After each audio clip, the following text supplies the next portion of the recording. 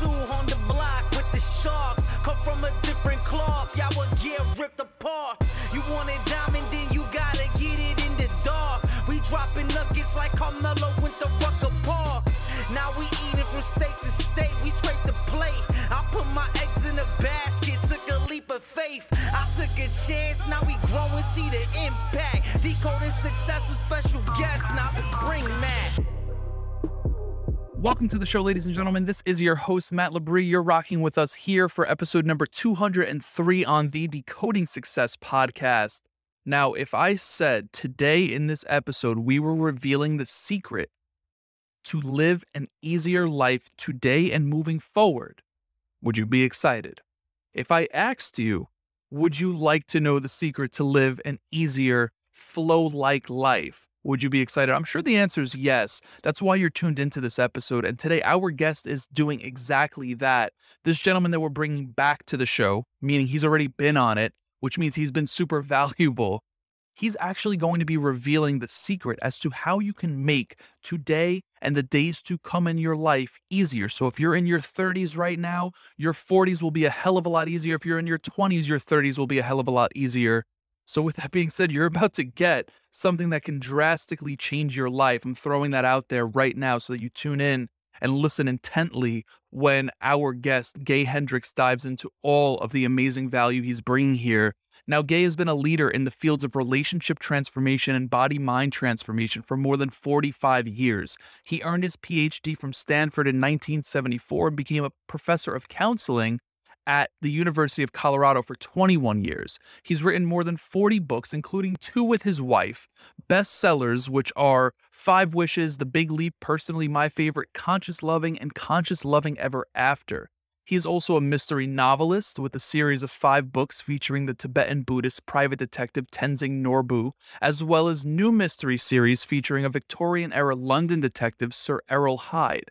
His latest book, Conscious Luck, reveals 8 ways to change your fortunes through the power of intention.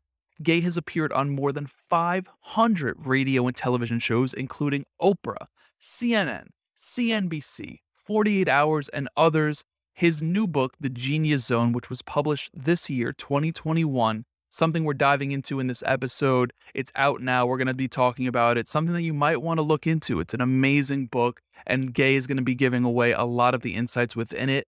Now, I'm going to be posing an ask from you at the end of this episode, and I just want to throw that out there now to kind of paint the picture. There's a lot of value to be depicted here, so without further ado, we bring to you our friend, Gay Hendricks. Gay, welcome back to the show. Super excited to have you back again. As just mentioned, it's been a little bit over a year since we last connected. I know you have amazing things that we need to decode that have taken place in that year. So welcome back. Super excited to have you. Well, thanks so much, Matt. Ironically, this was one of the biggest years of our institute. We've been around since the 1980s, and I guess partly because a lot of people were staying home, they were taking our online courses, and sales of our books doubled and tripled. So I know there's been a lot of pain out there, and I want to acknowledge that, but I also want to acknowledge the thirst for wisdom that caused a lot of people to do a lot of learning and growing during this year too. So that's one of the positive side benefits of this.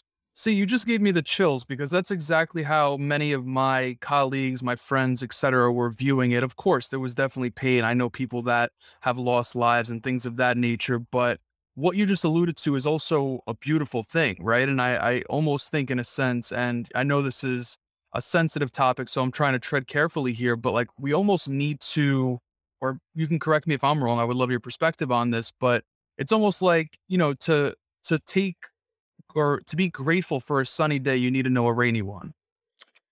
Yes. I was playing golf recently with a fellow who's got about 20 years of sobriety now.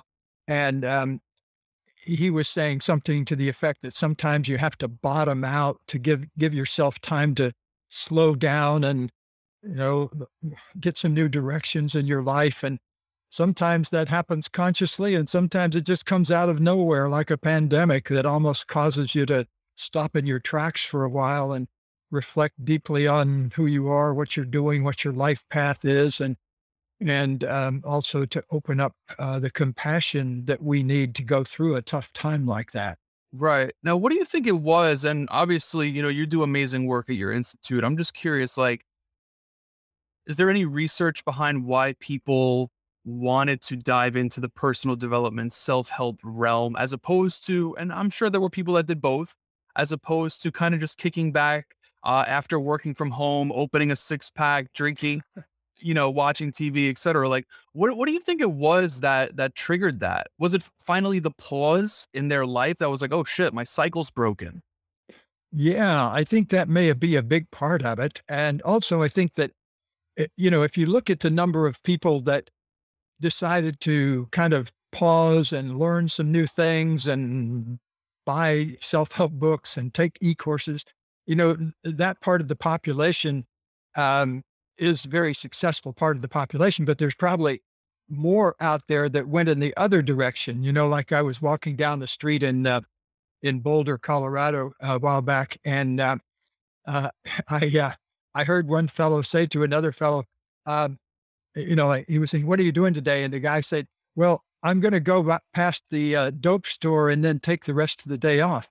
And I thought, wait a minute, it's only 10 o'clock in the morning.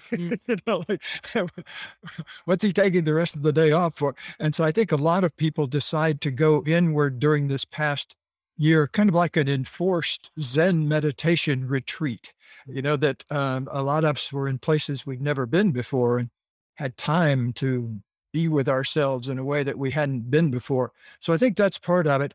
I think that also there is a general quest and a thirst for knowledge and enlightening practical information these days like I've never seen before. And I think we just go through waves of that for some reason. And I think one of the big waves uh, was the pandemic that just came through and said, okay, what are you really about?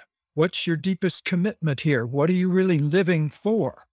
I know you want to keep living, but what do you want to keep living for? Those are questions, that I think we really began to ask ourselves over the past year. And fortunately, I think a lot of the people I work with anyway, and probably you do too, have made the decision to take big leaps forward rather than to go retro and pull back. And so I think that's a really good sign. That's actually what I love so much about working with entrepreneurs. I do a lot of mentoring of young entrepreneurs in their 30s and 40s. That seems young to me. It may not seem young to you, but a lot of times, if you can get things straightened out in your 30s, boy, your 40s become a whole lot easier. Decisions you make in that key decade are really key to the next decade because your 30s, let me just speak to your audience in your 30s, developmentally in psychology, your 30s are about integration of all the things you need to know to go forward to have success in love, success in money, and overall success in keeping your creativity alive. And those happen big time in your 30s. In your 20s, you're often kind of getting out from under your parents, trying to separate your beliefs, trying to figure out where you belong in this world. And so you experiment a lot. In your 30s, you find your life, and in your 40s, you build your life. That's why it's so crucial for people in their 30s and 40s, well, anytime, but particularly in their 30s and 40s, to be wide open to learning, to get your learning apertures wide open so that you can learn from every aspect of life. It's that openness to learning that's going to bring success in your 40s and 50s and beyond. I love that. Now, you bring curiosity to me. This is why I love speaking with you. What does it take to have success in love, in money, etc.? Well, we give out a wristband to people when they graduate from our trainings here. And on the wristband, it says three simple things, but they have big meanings to them. It says, breathe, move, love.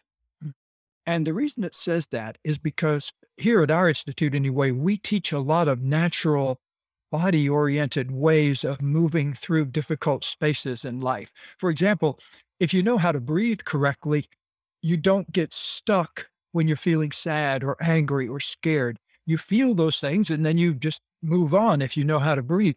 But a lot of people tend to restrict their breathing when they're going through things so they don't ever complete, so they don't finish crying or they don't finish their anxiety. They just keep it in the background all the time by kind of keeping the door shut to it.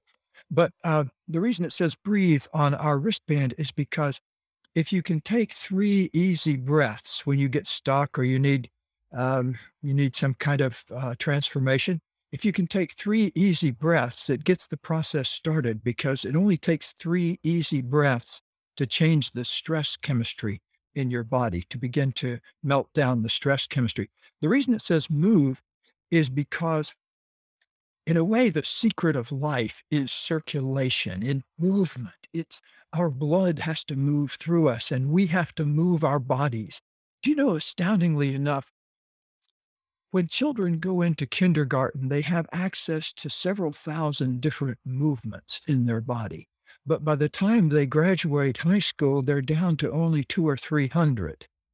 And in the same way, I mean, it's in a way, as you become smarter in school, you become stupider in your body because you're not using it as much as you did when you were 4 or 5 years old. And that has metaphorical, I mean, it's a sad thing in itself that we lose capacity, but look at all the energy that we've lost as a result of that and all the freedom we've lost. It's the same thing with language.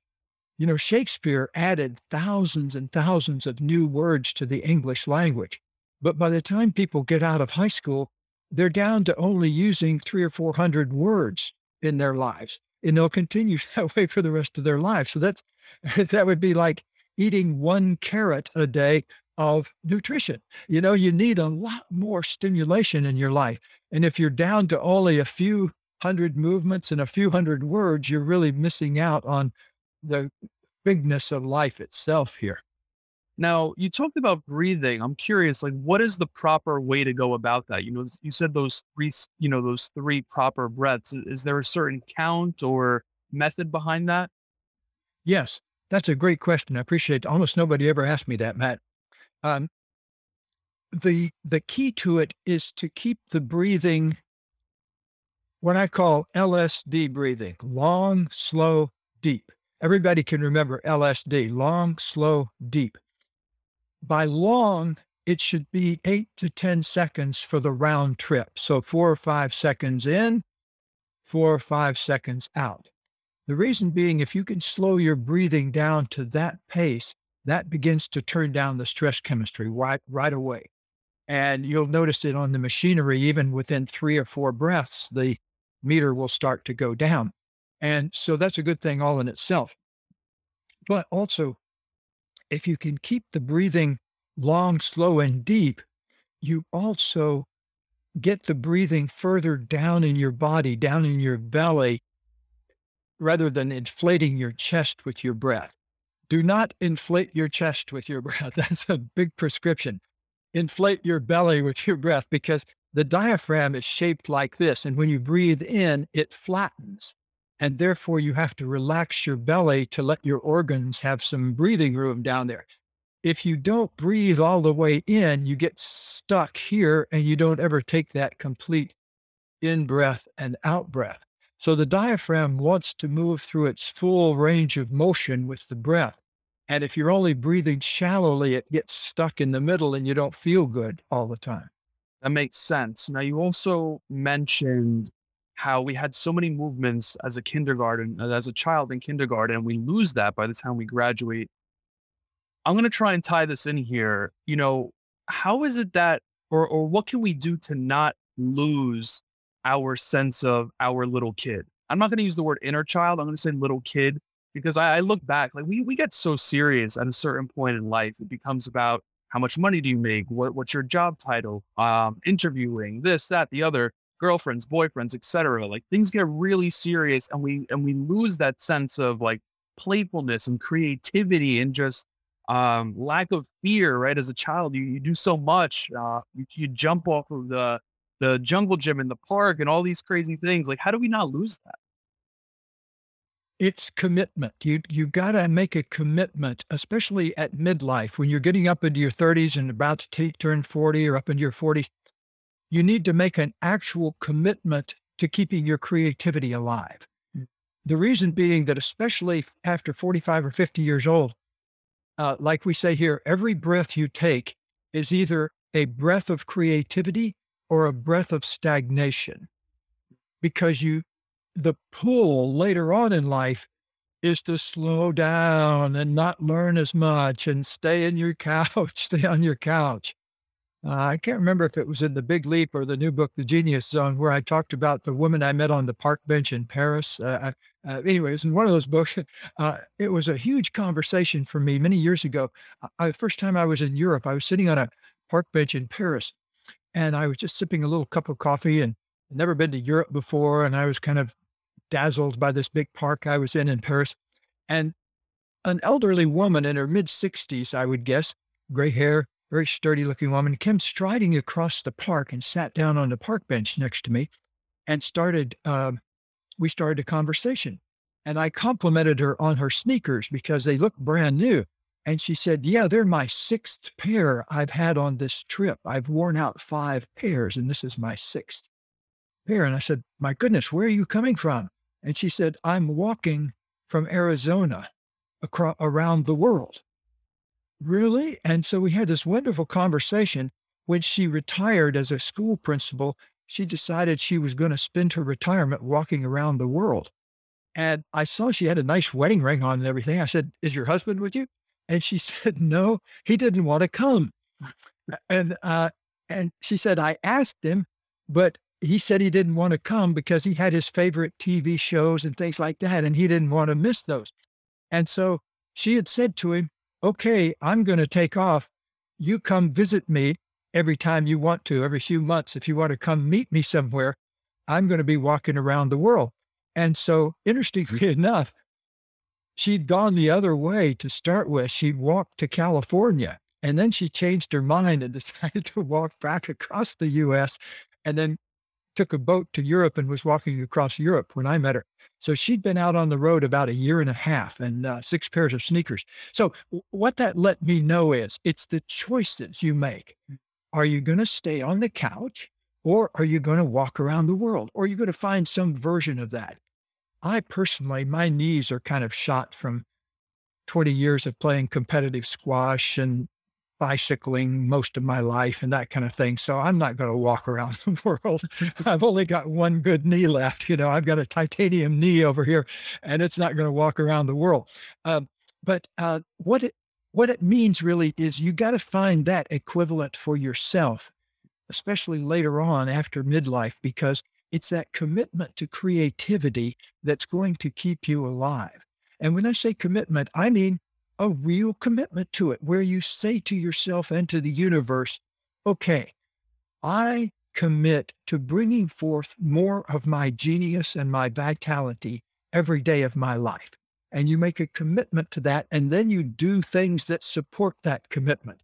For me, I had to change everything about my life because I used to be, 50 years ago, I was really overweight and I smoked cigarettes and I was in a terrible relationship and didn't like my job and had a crappy car. And I could go on like that. But fortunately, I woke up when I was 24 and lost a bunch of weight and changed my life and got into a new relationship. And I've had the last 50 years have been a path of bliss and glory compared to the path I was on at age 24. So that's another thing in life. I think that we need to, on a regular basis, really stop and celebrate where we are and what we've done. I mean, most people focus on what they haven't done in life.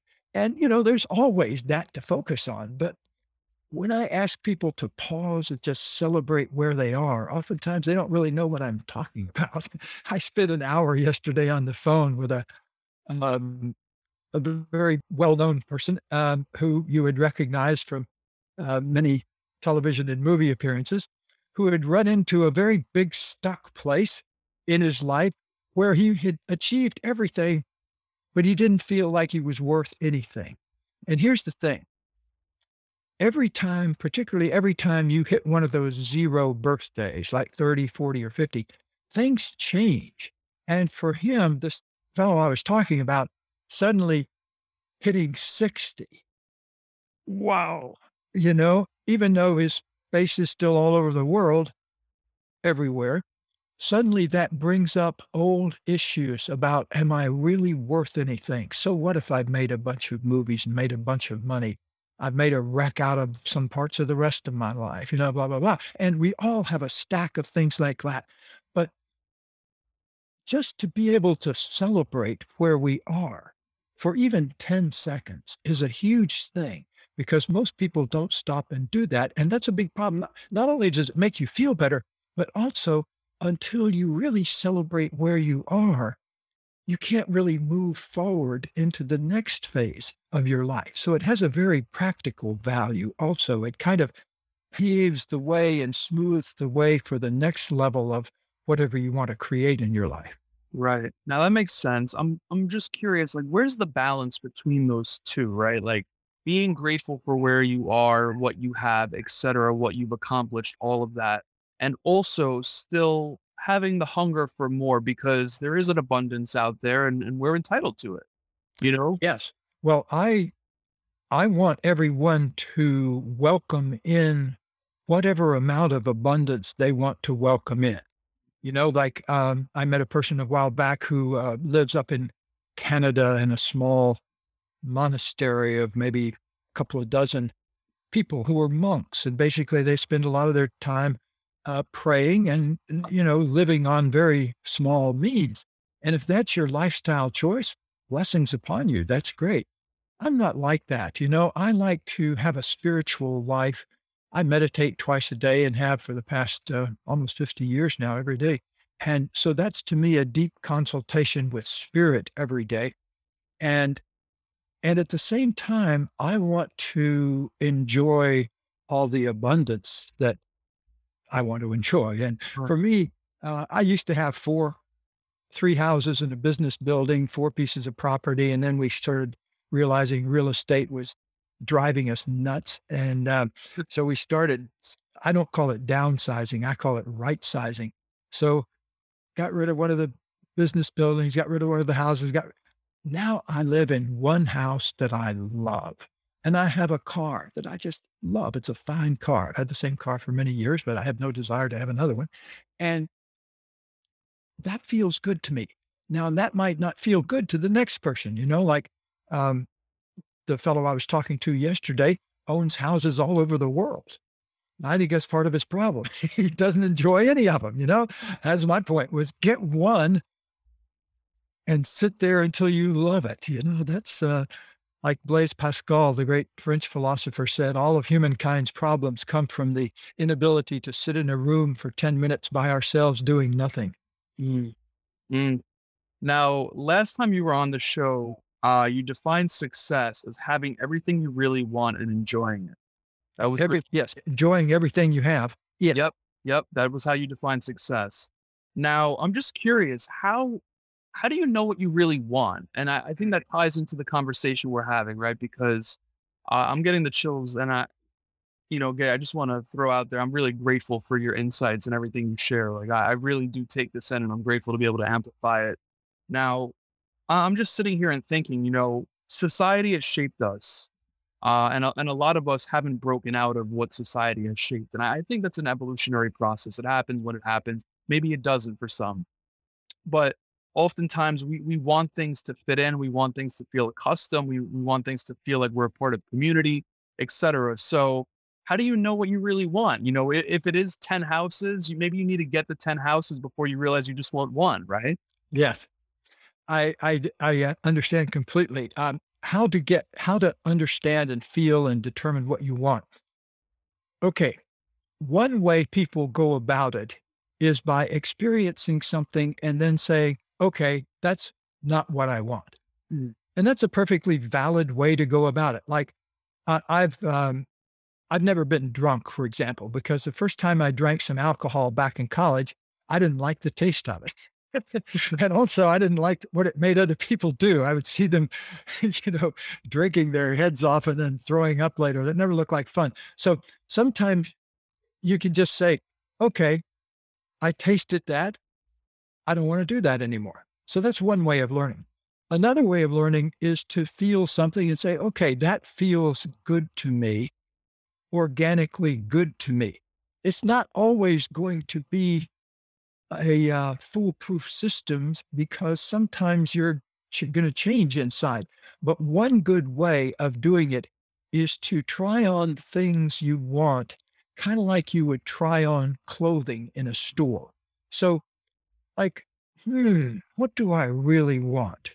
So you might come, okay, I really want a good place to live, a steady, safe place to live. And then that feels good, just like trying on a jacket. Okay, that feels good. Now let me try on a pair of pants that fits that. And so you kind of assemble it the same way by trying it on in your body, because your body, interestingly enough, is a better judge of things like that sometimes than your mind is, because your mind can always make up a thousand justifications. I used to work with juvenile delinquents and addicts a lot in the early stage of my career, and particularly drug addicts can always think up a great justification for getting stoned. Yeah. I've sat with many people. I said, okay, you were clean for 6 months. What was it that actually made you go out and buy the bag of heroin and take it? What was the thing itself? And surprisingly enough, a lot of people confirmed the thing I talk about in The Big Leap, the upper limit problem. Mhm. I didn't know how to feel good organically. I didn't know it was possible to feel good that organically. Basically, I got scared of my life working. And so I needed to go back, because another heroin addict once told me something absolutely fascinating. He said, life as a heroin addict is so simple because you wake up in the morning, you walk the dope, you do something, you go steal something, you hawk something, you raid your mother's purse if you're living in the basement or whatever, and you go get it. And then you take the drug, and then you feel good for a while, then you're not feeling good, and you're organized around getting some more. And he said, it made my life so simple. He said, now that I'm straight, I don't know exactly what to do all the time. And in other words, all that freedom of what I'd like to do next, that was buried under there. So in a way, we're all like that, because I've never personally taken heroin, but things like that are part of my life all the time, like watching too much TV, or, getting involved in the neighbor's drama that the neighbor was going through a while back that took up a lot of my attention, and things that are indulgences that we use to block our own experience of genius. Mm. So I say, be very, very wary of anything that takes you away from your genius, because that in itself can become a very powerful addiction. And whatever your addictions are, whatever our addictions are as human beings, what they do is distract us from the real work of life, which is bringing forth your natural organic genius, that which you most love to do, and that which makes your biggest contribution to the world around you. That, to me, is the best use of a human being, is when we can contact our unique gifts and our unique things that we were all born with and bring them forth in a way that other people can benefit from. Right. I love that. I love that. Now, you mentioned the word genius. Let's talk about the new book, because I can ask 1,000,001 questions. I want to make sure we're asking questions about the new book, The Genius Zone, the breakthrough process to end negative thinking and live in true creativity. Now, my first question right out of the gate is ending negative thinking actually possible? Very good question. I appreciate that so much. It absolutely is, Okay. and it takes some practice. It is possible with the tools I give you in the Genius Zone to first turn down the volume a lot on your negative thinking. And if you keep practicing the tools I teach in there, particularly the Genius Move tool that I can talk about later, is the payoff for that is you keep rebirthing your genius all the time. And it gives you that state of constant renewal that I think is one of the best feelings in the world. That when you wake up every day, you're saying, wow, today I get to do fill in the blank some more. Like for me, I sleep from 10 to 4. That's my particular habit.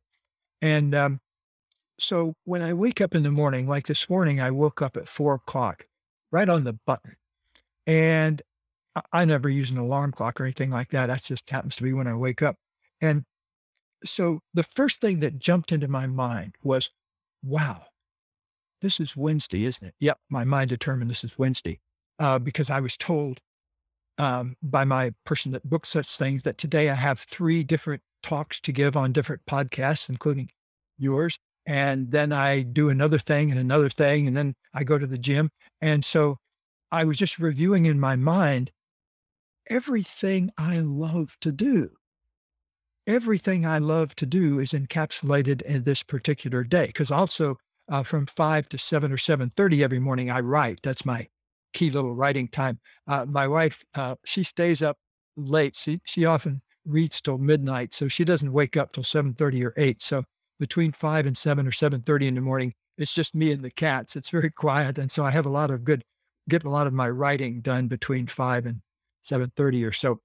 But anyway, point I'm making is all day long, I get to do the things I most love to do. And if you're going to put your attention on one thing to start with out of our conversation, if you're a viewer or listener, that's where I started, was by realizing, wow, there are certain things I love to do, but I've got my life set up so I'm only getting to do those things about 10% of the time. The rest of the time, I'm doing stuff that's not in my genius zone, but I got to do it in order to keep the job going or please my boss or whatever. I was a university professor for 21 years, and you have an astonishing amount of freedom as a university professor, but you have to do stuff, like you got to go to meetings and write books and all of that kind of stuff. But in return for that, they give you a lot of freedom. A lot of my colleagues used that freedom to develop habits like having a bottle of scotch every night, or letting themselves go from 180 up to 300 pounds, like the guy that lived next door to me in my office as a university professor. I watched him gradually balloon over his years there. So a lot of people use their freedom in a way to dig holes for themselves, or deeper holes. Whereas I found out early on that I was spending 10% of my time in my genius zone. So I set my intention to get from there to 30%, so that, let's say, 3 hours out of the 9 hours or so I was working every day, that would be in my genius zone, doing what I most love to do. And Matt, I'll tell you, I didn't get there overnight. It took me years to get there. And I hope it doesn't take any of your listeners and viewers that long, because now you have a book and tools to do it. I didn't have to. I had to kind of make it up by the seat of my pants. And I'm glad I did, because that gave me the tools to write The Big Leap and the Genius Zone. But I hope to speed it up for everybody that's listening, because with the instructions, especially the ones in the Genius Zone, it cuts out years of learning. I mean, literal years of going down wrong tracks and that kind of thing. So you can save yourself a lot of time, just like using your navigation in your car saves you a lot of time than just going from gas station to gas station saying, where's such and such a place? I used to do that. That was the old days. You asked at gas stations, as there weren't any navigational tools like we have today. So anyway, I'm kind of gradually getting around to kind of hitting you between the eyes with, I think, the most important thing that's in the genius zone, which is what I call the genius move, learning how to spot the genius moment and learning how to make the genius move.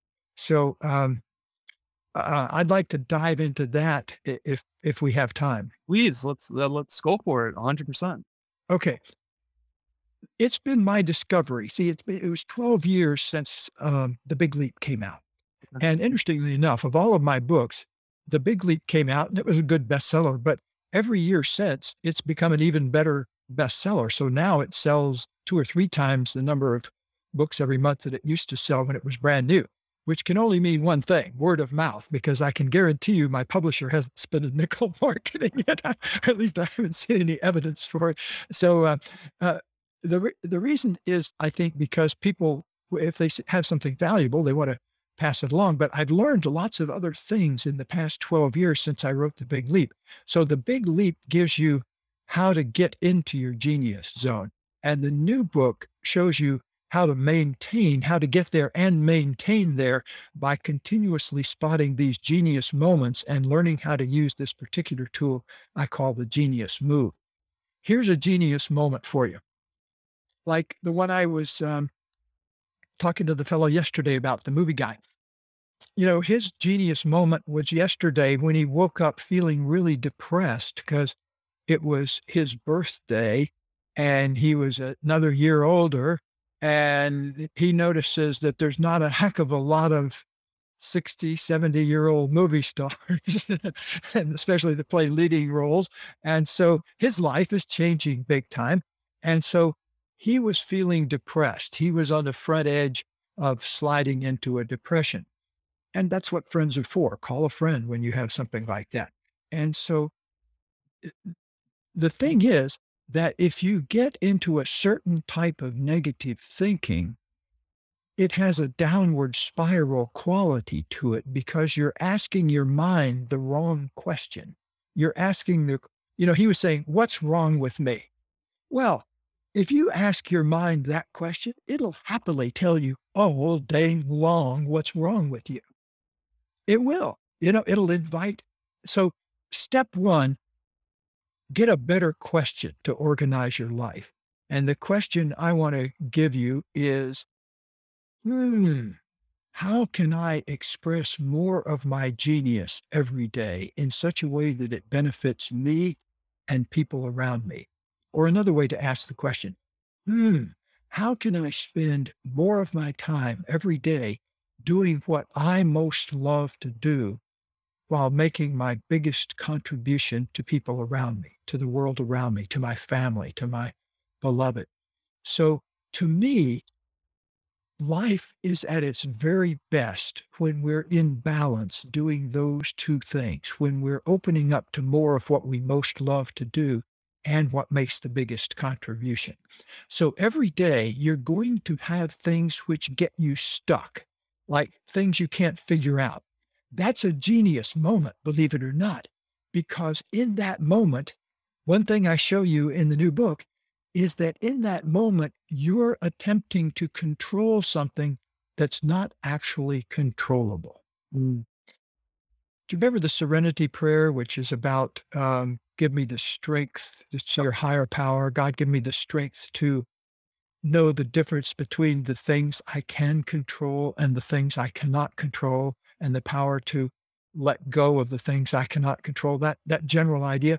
Well, that idea first popped up 2,000 years ago in the teachings of a man named Epictetus. And about 2,000 years ago, roughly lived at the same time as Jesus did, but in a different part of the world over in Rome and Greece. And the first line of his book says this: the secret of happiness is knowing that there are some things you can control and some things you cannot. And that's exactly the same thing that's in the Serenity Prayer. And it's in my new book in the following way.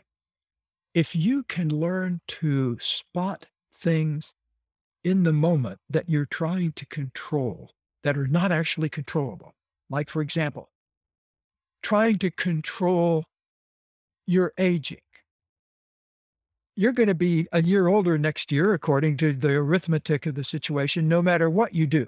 You can control the quality of your aging hugely over that next year. That's big. I started, when I was 65, I started going to the gym and working out for the first time. I always swore I hated things like going to a gym and watching a bunch of sweaty people pumping away and everything. But I found a way to do it. I have a trainer and I go to this little gym that doesn't have anybody else in it but him and me. And I train rigorously 3 hours a week. And I've added 4 or 5 pounds of muscle to my body over the past 10 years at a time when statistics say that people over 60 are dropping muscle mass at a really rapid rate. And so I like the idea of going in the opposite direction in that kind of a statistic. If everybody else is putting on fat and dropping muscle. I want to put on muscle and drop fat because I found that that's the way to kind of go against the grain a lot of time. If when I was a kid, if everybody else was drinking beer and throwing up at a Dempsey dumpster, I was going to not drink beer and not throw up in a Dempsey dumpster. So I get a lot of my learning by watching what people do and saying, okay, I don't want to do it that way. But this whole other thing we've got to learn how to do is change ourselves through the power of commitment. And that's the reason, like if you look through The Big Leap or if you look through the new book, certainly you'll see that I put a lot of attention on showing you how to make a commitment to bringing forth your genius that actually makes it work.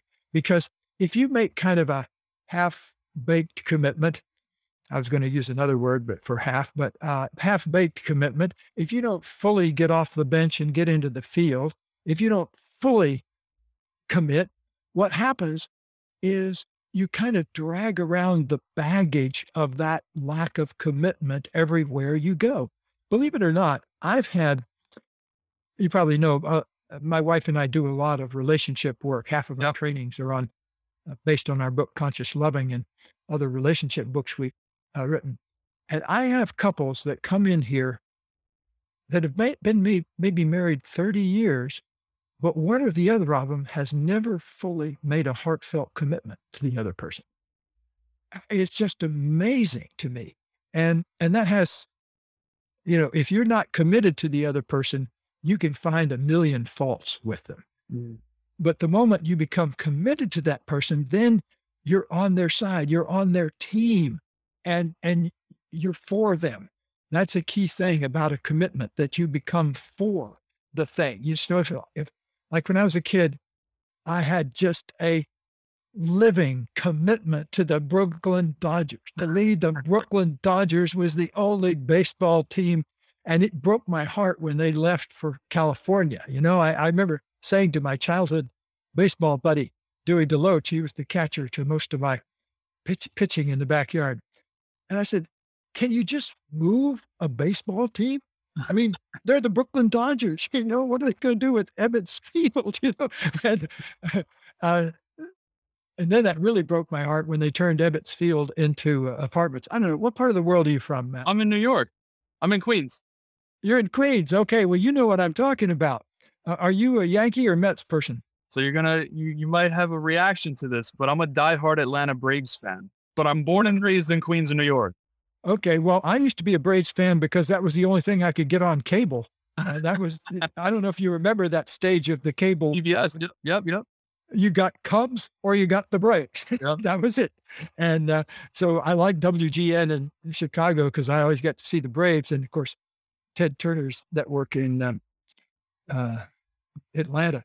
I loved the Braves during their golden era where they had Smoltz, Glavine, and Maddox. Greg Maddox. Man, what movement he got on the ball.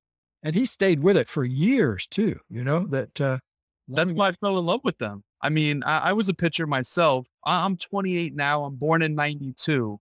So I always get made fun of because my dad's, we're actually going to the game tonight. The Braves are in town. So we're going to the game tonight, me and my dad. My dad's a Mets fan. And, everyone asks me, how are you a Braves fan? Well, I said, why would I root for the team that was losing? When you're watching Smoltz come in and just lock down a game, Maddox, Glavine, even Mike Hampton, and all these other amazing individuals that were part of that organization, it was incredible to see, And going back a little further, I don't know if you arrived in time to ever see the Niekro brothers, Phil and Joe Niekro. They were famous knuckleballers. Yep. I know who they are, yeah. Yeah. There's actually at the Atlanta Stadium, you probably know, there's a statue of Niekro, Phil Niekro, called the Knuckler. Yeah. Well, we've got off on quite a tangent here. All you have to do is get me off on the subject of baseball, and I'm here all day.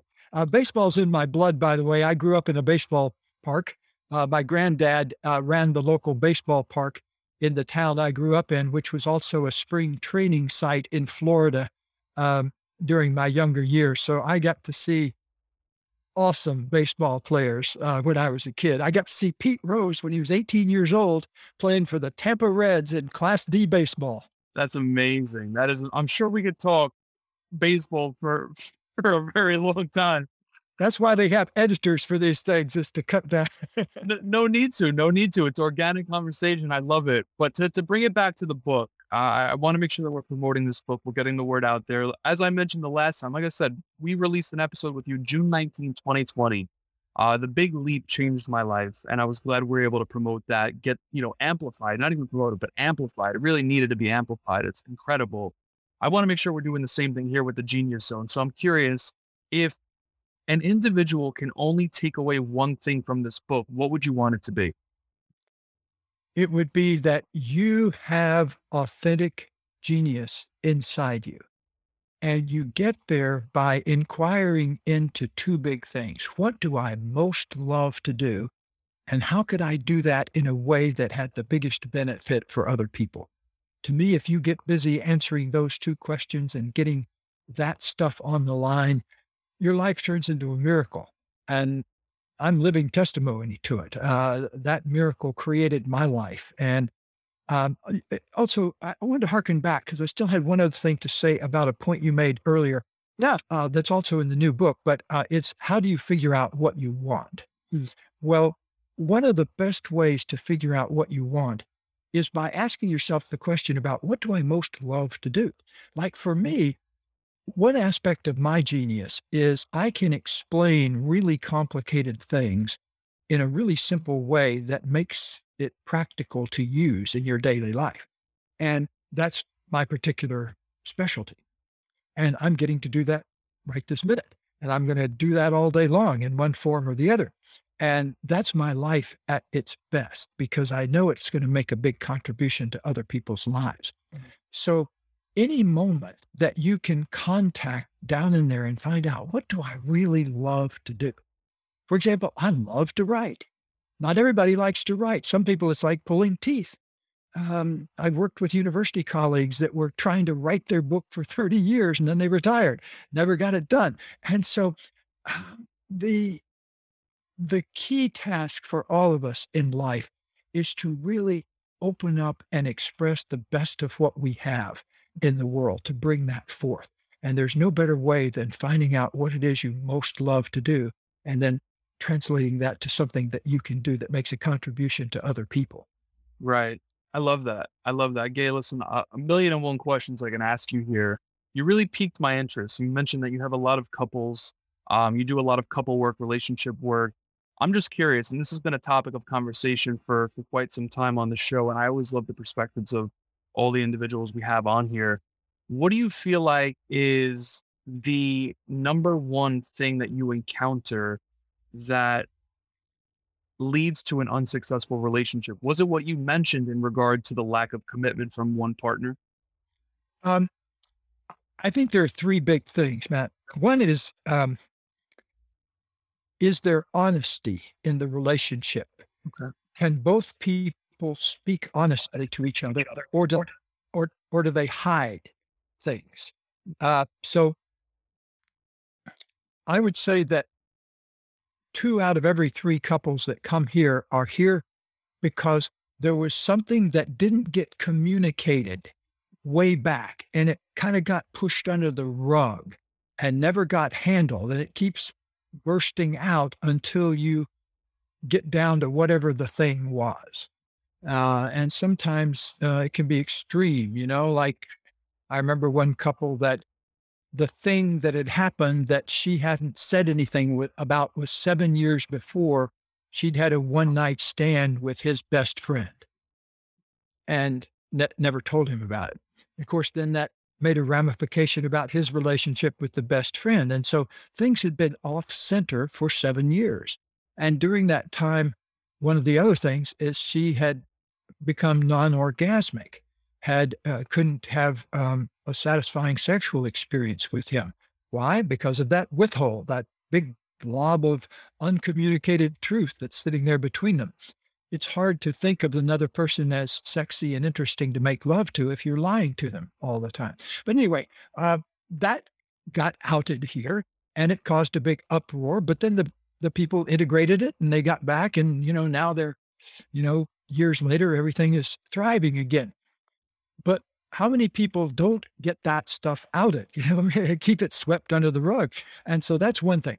The second thing is blame and criticism. Blame and criticism are addictions. They're not useful. They're as useful as a bag of heroin in a relationship. They're that destructive because blame and criticism are a habit that gets escalated more and more. And they're unpleasant enough by themselves, but they also block any sense of appreciation. And when people leave relationships, they often do studies where they ask them, why did you leave this relationship? And many will say, I couldn't stand the blame and criticism, and I never felt appreciated.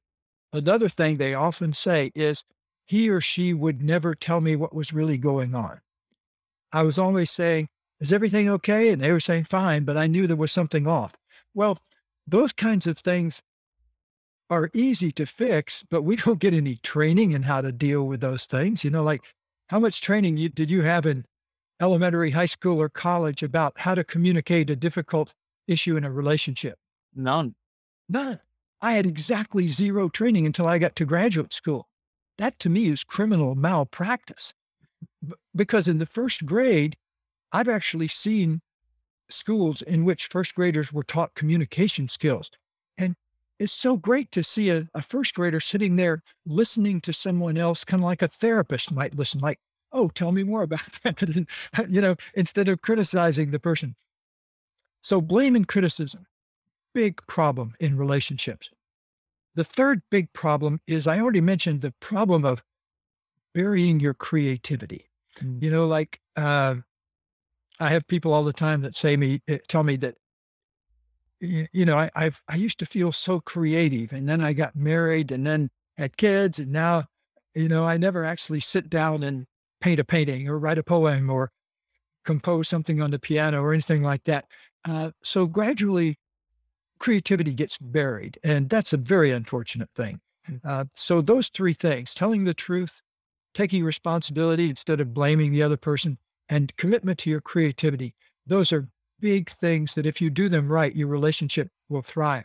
Katie and I have been doing those things for 40 years now, and we're about to have our 40th wedding anniversary in October. So, I think she's more beautiful and sexier 40 years later than she was when I first saw her. And then I thought she was the most gorgeous woman I'd ever seen in my life. So if you work it right, you can be feeling that way 40 years later. That's amazing. When's your anniversary? October what? Well, we're going to celebrate it October 30th this year, because it happens to be a night where we easily get entertainment and things like that. That's a beautiful thing. Congratulations. God bless in that regard. Now, Gay, I know I need to get you out of here in just a few minutes. One last question for you. If you decided today that you wanted to just go golf the rest of your life, never do another podcast, never write another book, just totally shift out of what you're currently doing, and if you could only give one piece of advice for the rest of that, your life, your time being here, what would that be?